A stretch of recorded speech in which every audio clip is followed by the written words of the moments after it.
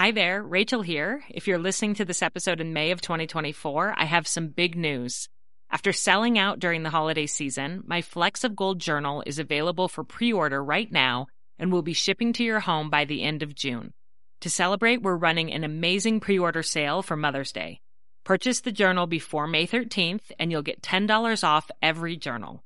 This is our best price of the year, even better than Black Friday, so it's the perfect time to stock up for gifts for family and friends. This 3-year journal helps mothers to notice, savor, and write down the fleeting golden moments that they experience with their children each day. So go to 3in30podcast.com/flecksofgold to reserve your copy, and you'll also see our brand new cover colors, as well as our new cover option, which is a wipeable vegan leather. So again, go to 3in30podcast.com/flecksofgold to pre-order your journal, and from now until Mother's Day 2024, they'll be marked down by $10 each. I can't wait for you to experience the magic of this beautiful gratitude journal for mothers. You're listening to 3 in 30 Takeaways for Moms, episode 153. What are your 3 takeaways, part 2? Welcome to 3 in 30, a podcast for moms who want to create more meaning in motherhood. Each 30-minute episode will feature 3 doable takeaways for you to try at home with your family this week. I'm your host, Rachel Nielsen. Thank you so much for being here.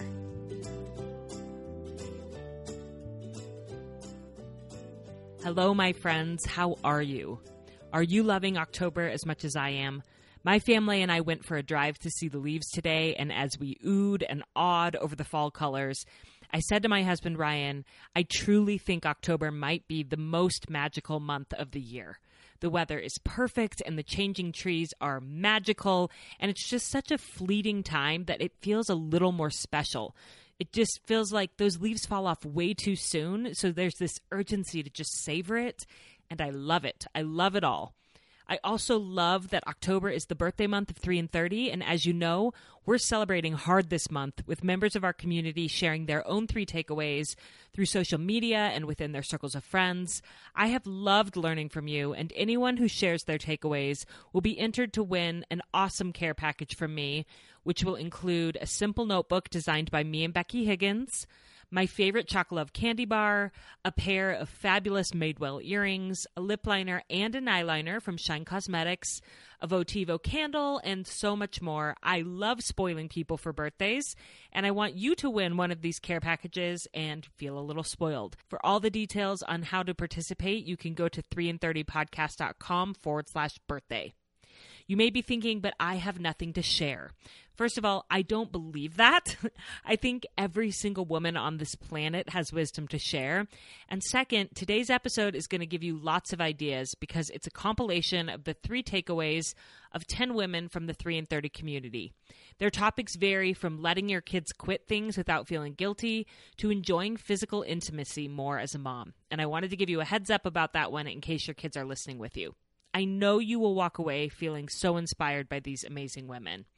I do want to add that I know that hearing takeaways from 10 different women all in one episode is kind of a lot to digest and take in all at once.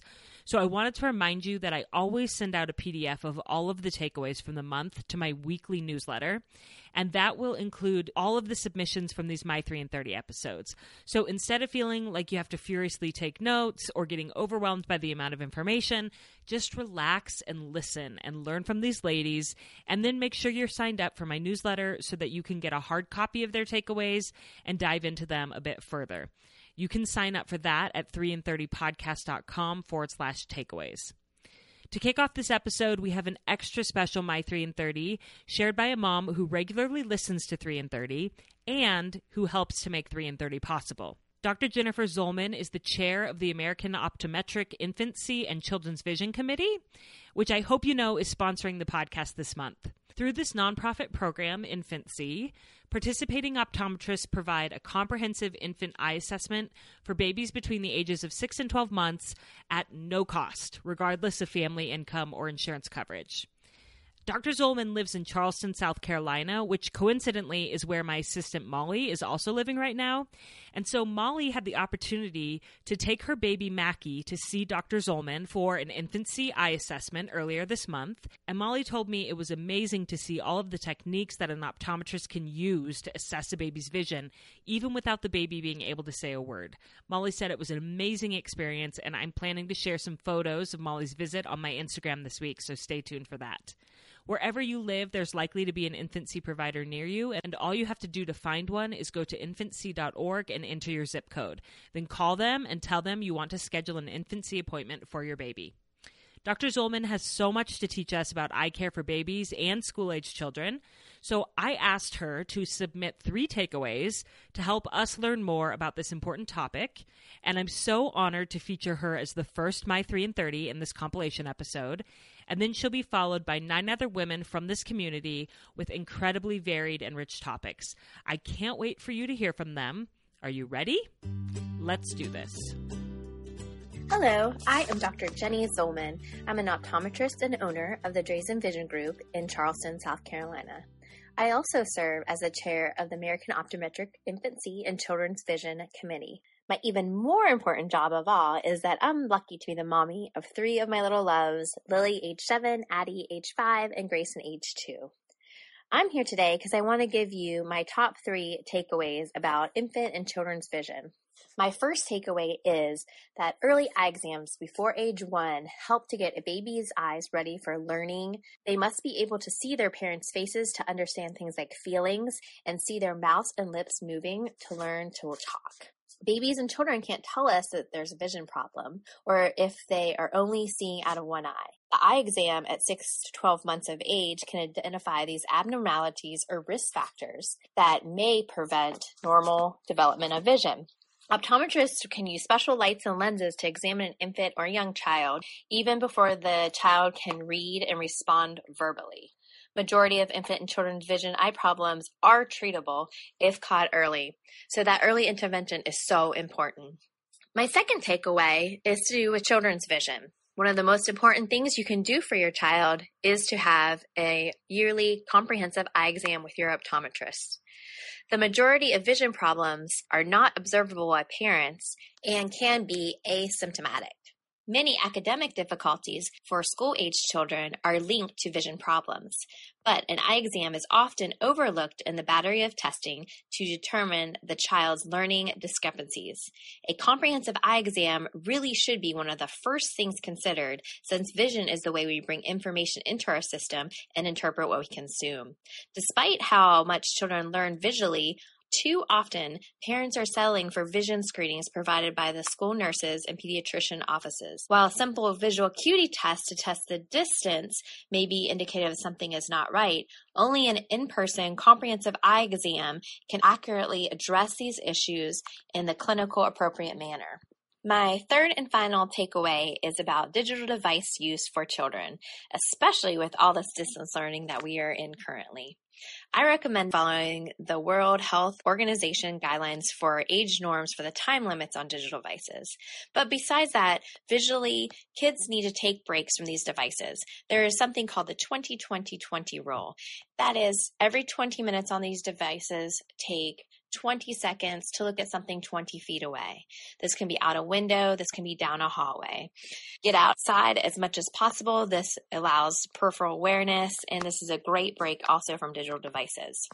So just to recap, number 1, remember to get those babies' peepers checked between 6 to 12 months of age with an infancy exam. Number 2, all school-age children should be getting comprehensive eye exams every year to help set them up for the best chances for academic success through vision and learning. And number 3, limit the screen time, take breaks, and get outdoors. Thank you very much. Hey, Rachel, my name is Mary, and I live in Draper, Utah, and I have 5 kids, ages 15 down to 7-year-old twins. Over the years, we have quit a ton of different activities, and it has been great. In every instance, quitting has made our family happier, and I have no mom guilt about it. Here are my 3 tips on how to let your kids quit without feeling guilty. Number 1, know what your top values are for your family. My daughter used to play the violin and she hated it. I tried fun practice games and rewards and different teachers even, and nothing worked. Getting her to practice was causing major drama in our home every single day. I grew up playing the violin and I loved it, so I thought having my daughter play the violin was worth the fight. But then I read this article about the importance of writing out your values and ideals as a mother to make sure that you're putting your limited time and energy into the things that actually mattered most to you. Genius, right? So I took some time and wrote out my list of top 10 values, and guess what? Having my daughter play the violin didn't even make the list. Having a peaceful home was right at the top. And despite my best efforts, violin was causing the exact opposite. So guess what? We quit. Number 2, try something else and remember there is more than one way to accomplish a goal. A lot of times we don't want to let our kids quit an activity because we think they won't learn hard work or perseverance and all the attributes that go along with it. But when I stopped and thought about it, I realized that my kids are learning those things in other ways. Family chores, going to school, and homework are just a few things that were already teaching my daughter those attributes. Practicing the violin or any instrument or activity does not hold a monopoly on teaching kids good life lessons. Having my daughter play the violin didn't make my top 10, but having kids appreciate music did. So I've tried to meet that goal in different ways. We tried different instruments. Piano was a total bust. And then we tried the ukulele, and it's perfect. She loves it and practices every day, happily, I might add. And listening to her happy singing voice and strumming brings so much joy into our home. It is a total win-win.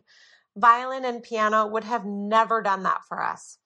I also have playlists of my favorite classical music that I play in the car or around the house, which is a super easy way to expose my kids to music, minus the drama.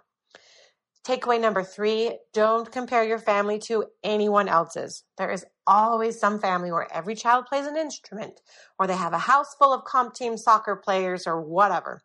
From the outside, it looks amazing, and maybe it is for them, but every family is different. You know your family, you know yourself, you know what is working and what is not.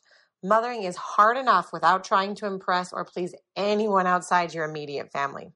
So my 3 tips on how to let your child quit without feeling guilty about it are: 1, know what your top values and goals are for your family. 2, try something else and remember there is more than one way to accomplish a goal.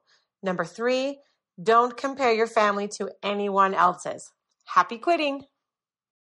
Hello, my name is Alicia and I live in Colorado with my husband and 5 boys. Several years ago, our family made a significant shift towards healthier eating. It's made life better in so many surprising ways that I am passionate about helping others do the same. Today, I want to share how we make healthy food happen even and especially when life gets hard.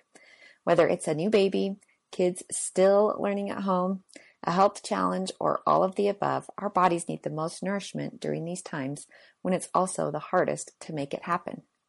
So the first takeaway is to adopt the mindset of, I can do this, one step at a time. We're bombarded with messages that food cannot be both healthy and convenient. And we all know how easy it is to say it's just too hard. I'll worry about that later. But deciding to make small forward progress can add up to big changes.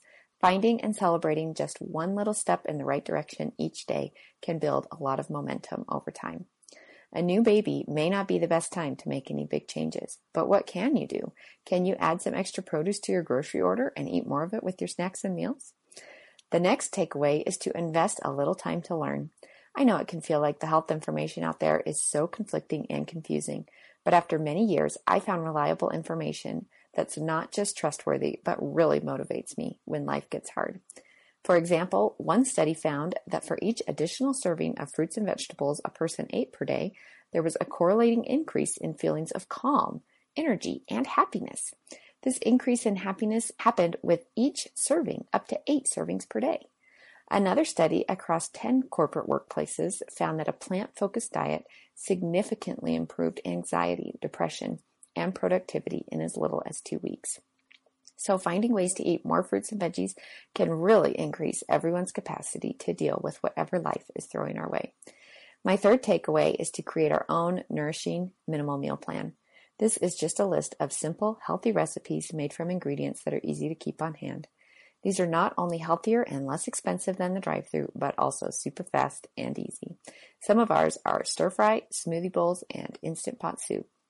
This is no time to beat yourself up over what you've been eating, but rather to give you another tool in your toolbox to help you strengthen yourself and your family through whatever life brings your way.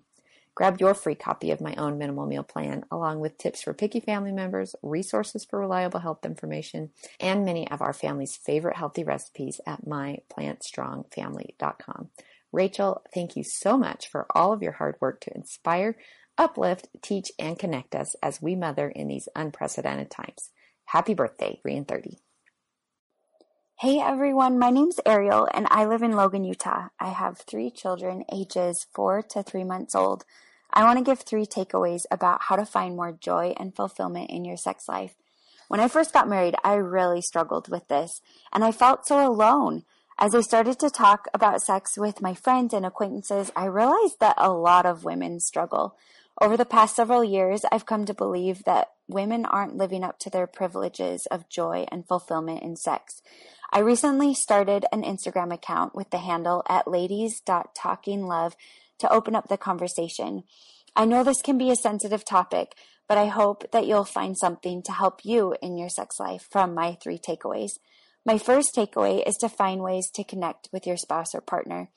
When I first got married, I thought that sex was just about bodies. I've come to realize that sex is a culmination of the connection I feel on other levels of my relationship: emotional, physical, mental, spiritual. Some examples of how I connect with my partner are through non-sexual touch throughout the day, like hugs or kisses, a hand on my back. We share our dreams. And the way I feel most connected is to share the dark parts of me, the parts that I think he wouldn't love. And when he still does, I feel so much connection in our sex life. My second takeaway is to know your body. This has 2 parts. The first part is to know the names of your body. That includes your clitoris, your vulva, your vagina. Use those names and look at your body. Know where those parts are. The second part is to feel sensations in your body. As a woman, I haven't always been encouraged to focus on myself, but during sex, I've realized this is okay. When I focus on my body and the sensations I'm feeling, I'm allowing my husband to give to me. Some examples of how I practice this as a busy mom are to stop and feel the water on my body in the shower, or to feel the touch of my child's hand in mine, or to feel the wind on my face. My third takeaway is to change the definition of sex. I feel like sex needs a major definition makeover. I used to think of sex just as penetration, but that didn't really include me in the equation. I've started to try to think of sex in terms of pleasure, connection, closeness, warmth, tenderness, excitement, joy, laughter, trust. All of these things are included in sex. Most women don't actually reach orgasm only through penetration. So let's open up the definition and the power of the word sex to be more inclusive and joyful for all of us. Happy birthday, 3 and 30. Hi, my name's Sarah. I live here in Denver, Colorado with my 2 kids. And as a pretty not stressed out mom who's enjoying my journey through motherhood with 2 little kids, I took the time to sit down and think about why that is, and I came up with 3 things that I do not do. The first thing that I do not do is stress about screen time. I am all for screen-free childhoods and trying to reduce kids' screen time. I think that's research-backed and incredibly beneficial for them. But I see no use in stressing out if we have a day where they watch 2 movies in a row or more. It's a tool. Sometimes you need it more often than not. And if you have a bad day, just be better the next day. There's no need to stress about it. The second thing I do not do is force my kids to eat things they do not want to eat. There's an entire episode about getting rid of food battles on 3 and 30, and I've taken a lot from that. It's up to me to serve them healthy food. That is something I can put energy into, but I'm not going to put energy into forcing them to swallow it. It's not a fight I'm trying to have. The third thing I do not do is bath time.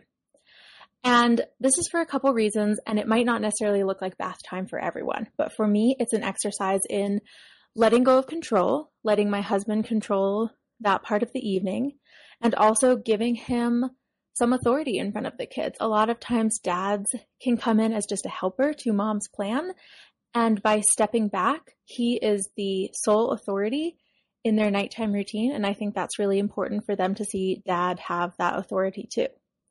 And it's also an exercise in taking time for me. It's a time to either quietly clean up the house by myself or just sit on my phone, whatever I need that day. And then I can come up and give them kisses when they're all fresh and clean, and it's a great end of the night for our family. So maybe bath time is your favorite time of day, and you don't have to give that up, but I would encourage you to find a place where you can step back, let your partner have more control, and take some time to let someone else be in charge and use that time for you. So those are the 3 things I do not do, and I would consider my life pretty low stressed and pretty happy. I would definitely try them today. So I don't stress about screen time. I don't force my kids to eat things they don't want to, even though I do serve healthy food, and I don't do bath time. Thank you. Hey 3 and 30 listeners, my name is Lindsay, mom of 2 little ones ages 2 and 4, and I'm a fellow mom who loves this podcast to learn all things motherhood. I am also an interior designer turned stay-at-home mom, so I know all about the life of trying to create a well-designed home while having little ones. As a fellow mom of toddlers, I want to encourage you that your house does not need to be perfect to feel like home. Here are a few tips that I can share with you for creating a space that is beautiful as well as practical when it comes to having kids in the house. Takeaway number 1, control the clutter, do not eliminate it. As we have learned, less is more when it comes to toys, even developmentally, but this is also true within your home. It is not about eliminating all toys, but it is about designing your home in a way that helps control the chaos. Examples of this in my home are lots of beautiful baskets and bins that look orderly on the outside, but where plenty of toys can be concealed. Inside every woven basket and underneath every knitted throw, you can bet that there's going to be a mess of toys inside. I also love built-in cabinets and bookshelves for the same reason. It creates a continuous clean look, and you can hide all those plastic toys inside. They can get thrown in at cleanup time and get taken out at playtime. Takeaway number 2, make practical purchases and be prepared. A great tip is buy stuff they can't destroy and that can't destroy them. It is all about making smart choices.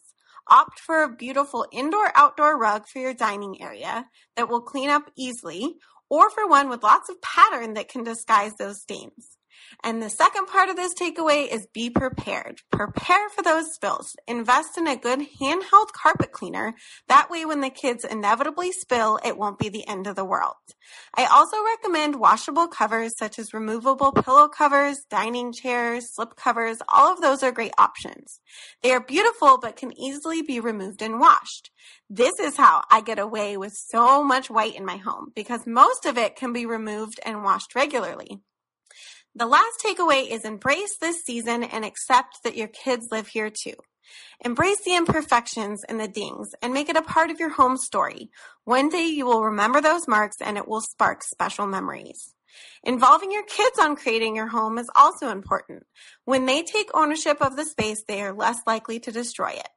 And lastly, stop using your kids as an excuse for not having a space you love.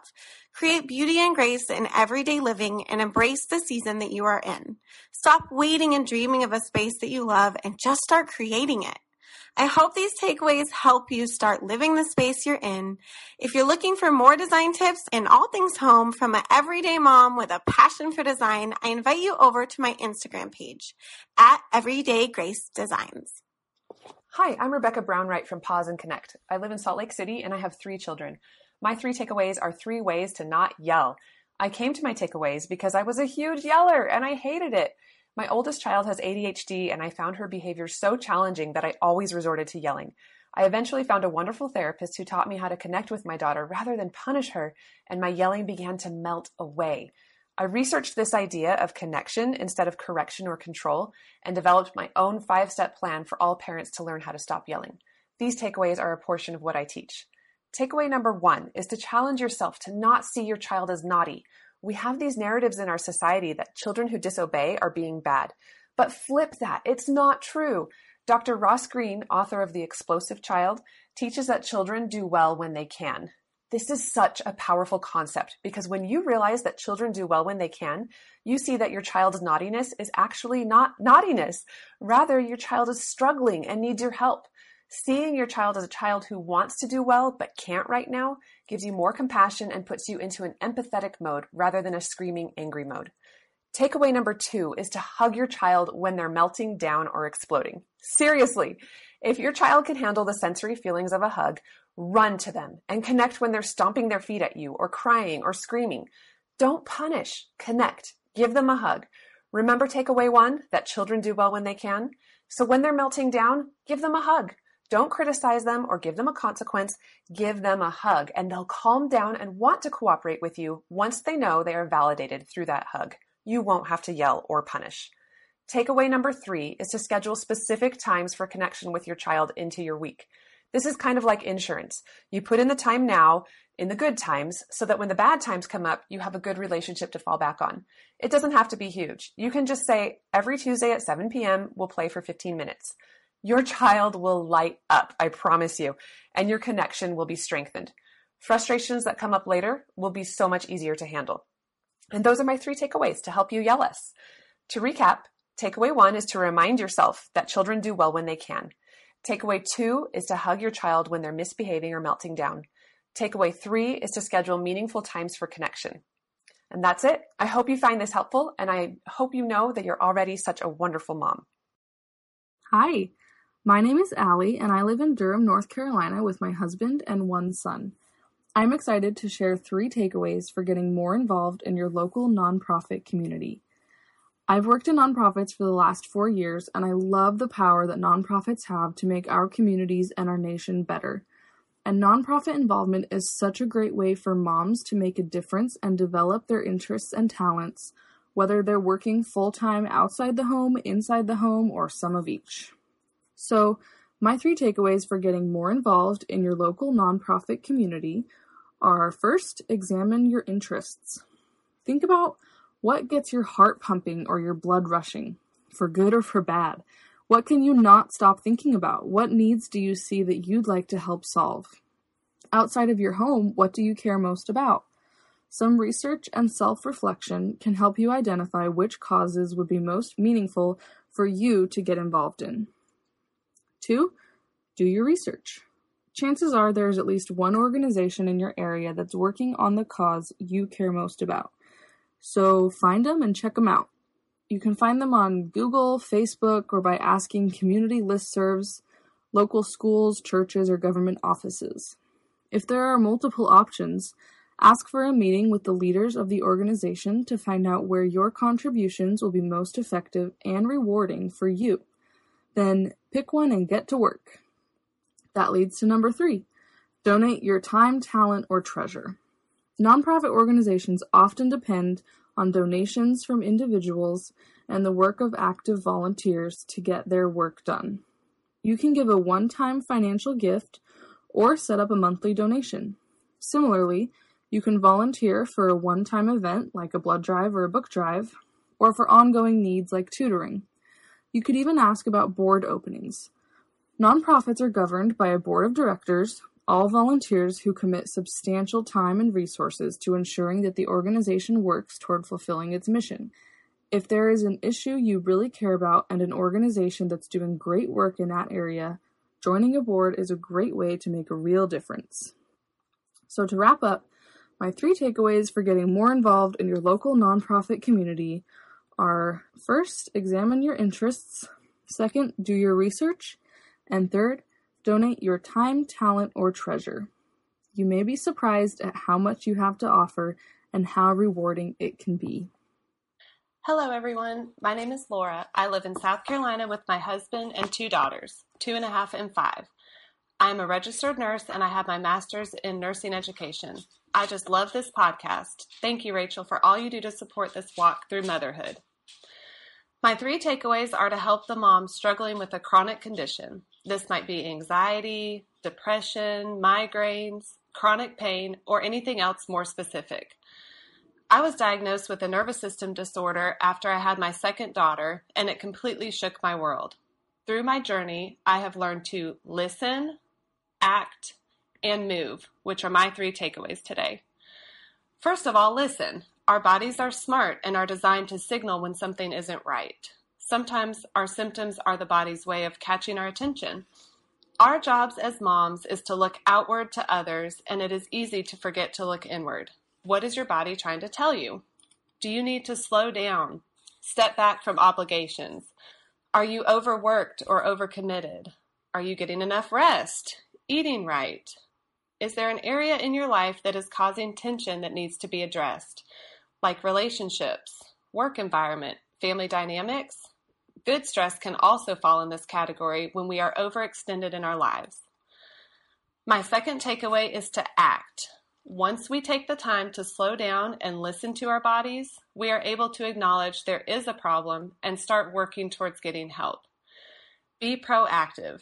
Seek out medical help and get all the information you can about your condition. Or maybe you need counseling to help work through some stressful areas of your life.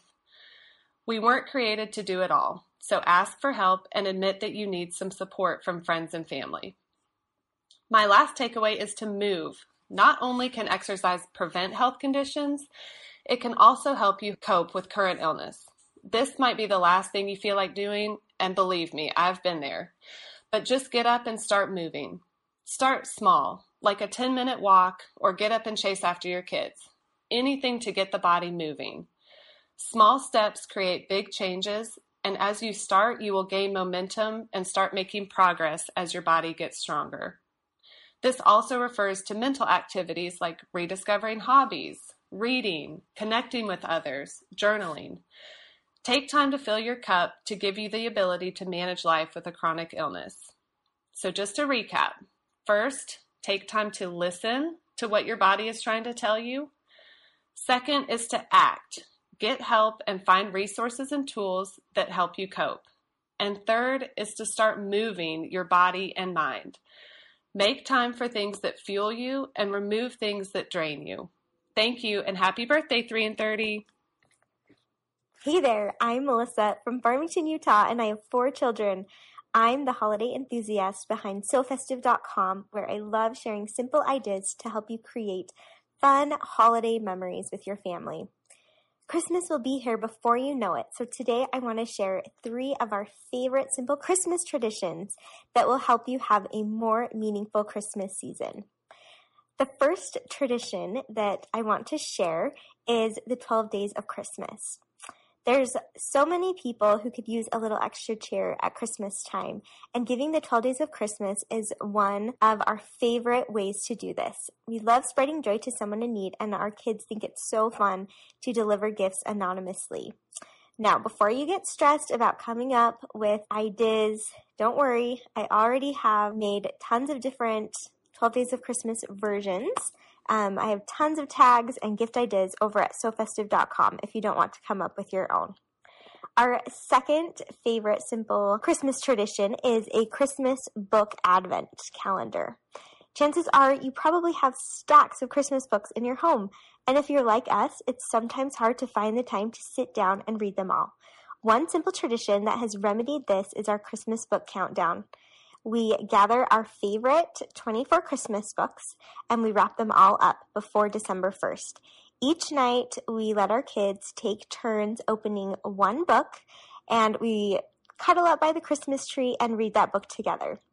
Kids will not only love getting to open Christmas presents before Christmas, but it's a really great way to slow down and just enjoy being together. If you're looking for a new book to add to your Christmas book collection, I invite you to check out my new book called See Christ in Christmas, a beautifully illustrated hardcover book about the 12 symbols of Christmas. You can find more details at shop.sofestive.com. And our third takeaway today for a more meaningful Christmas season is to focus on feelings. We learned years ago that it wasn't the amount of gifts or keeping up with all the traditions that made our Christmas season meaningful. It was the feelings of being together no matter what we were doing. There's a lot of pressure to do all the things, but if you can focus on feelings of peace, calm, and joy and let go of all the expectations, you'll have a much happier Christmas season. I hope these takeaways help you have a more meaningful Christmas season this year with your family. That's it, my friends, and weren't they amazing? The moms in this community have so much goodness to share, and I hope this got you thinking of your own 3 takeaways that you could share on any topic that affects mothers. Just a quick reminder that I'll send out a recap of all of those takeaways to my email list, so get signed up at 3and30podcast.com/takeaways. And if a particular segment in this episode jumped out at you as something you really need to learn more about, I wanted to let you know that I did really detailed show notes for this episode. I included links to additional 3 and 30 episodes that might help with every one of these topics.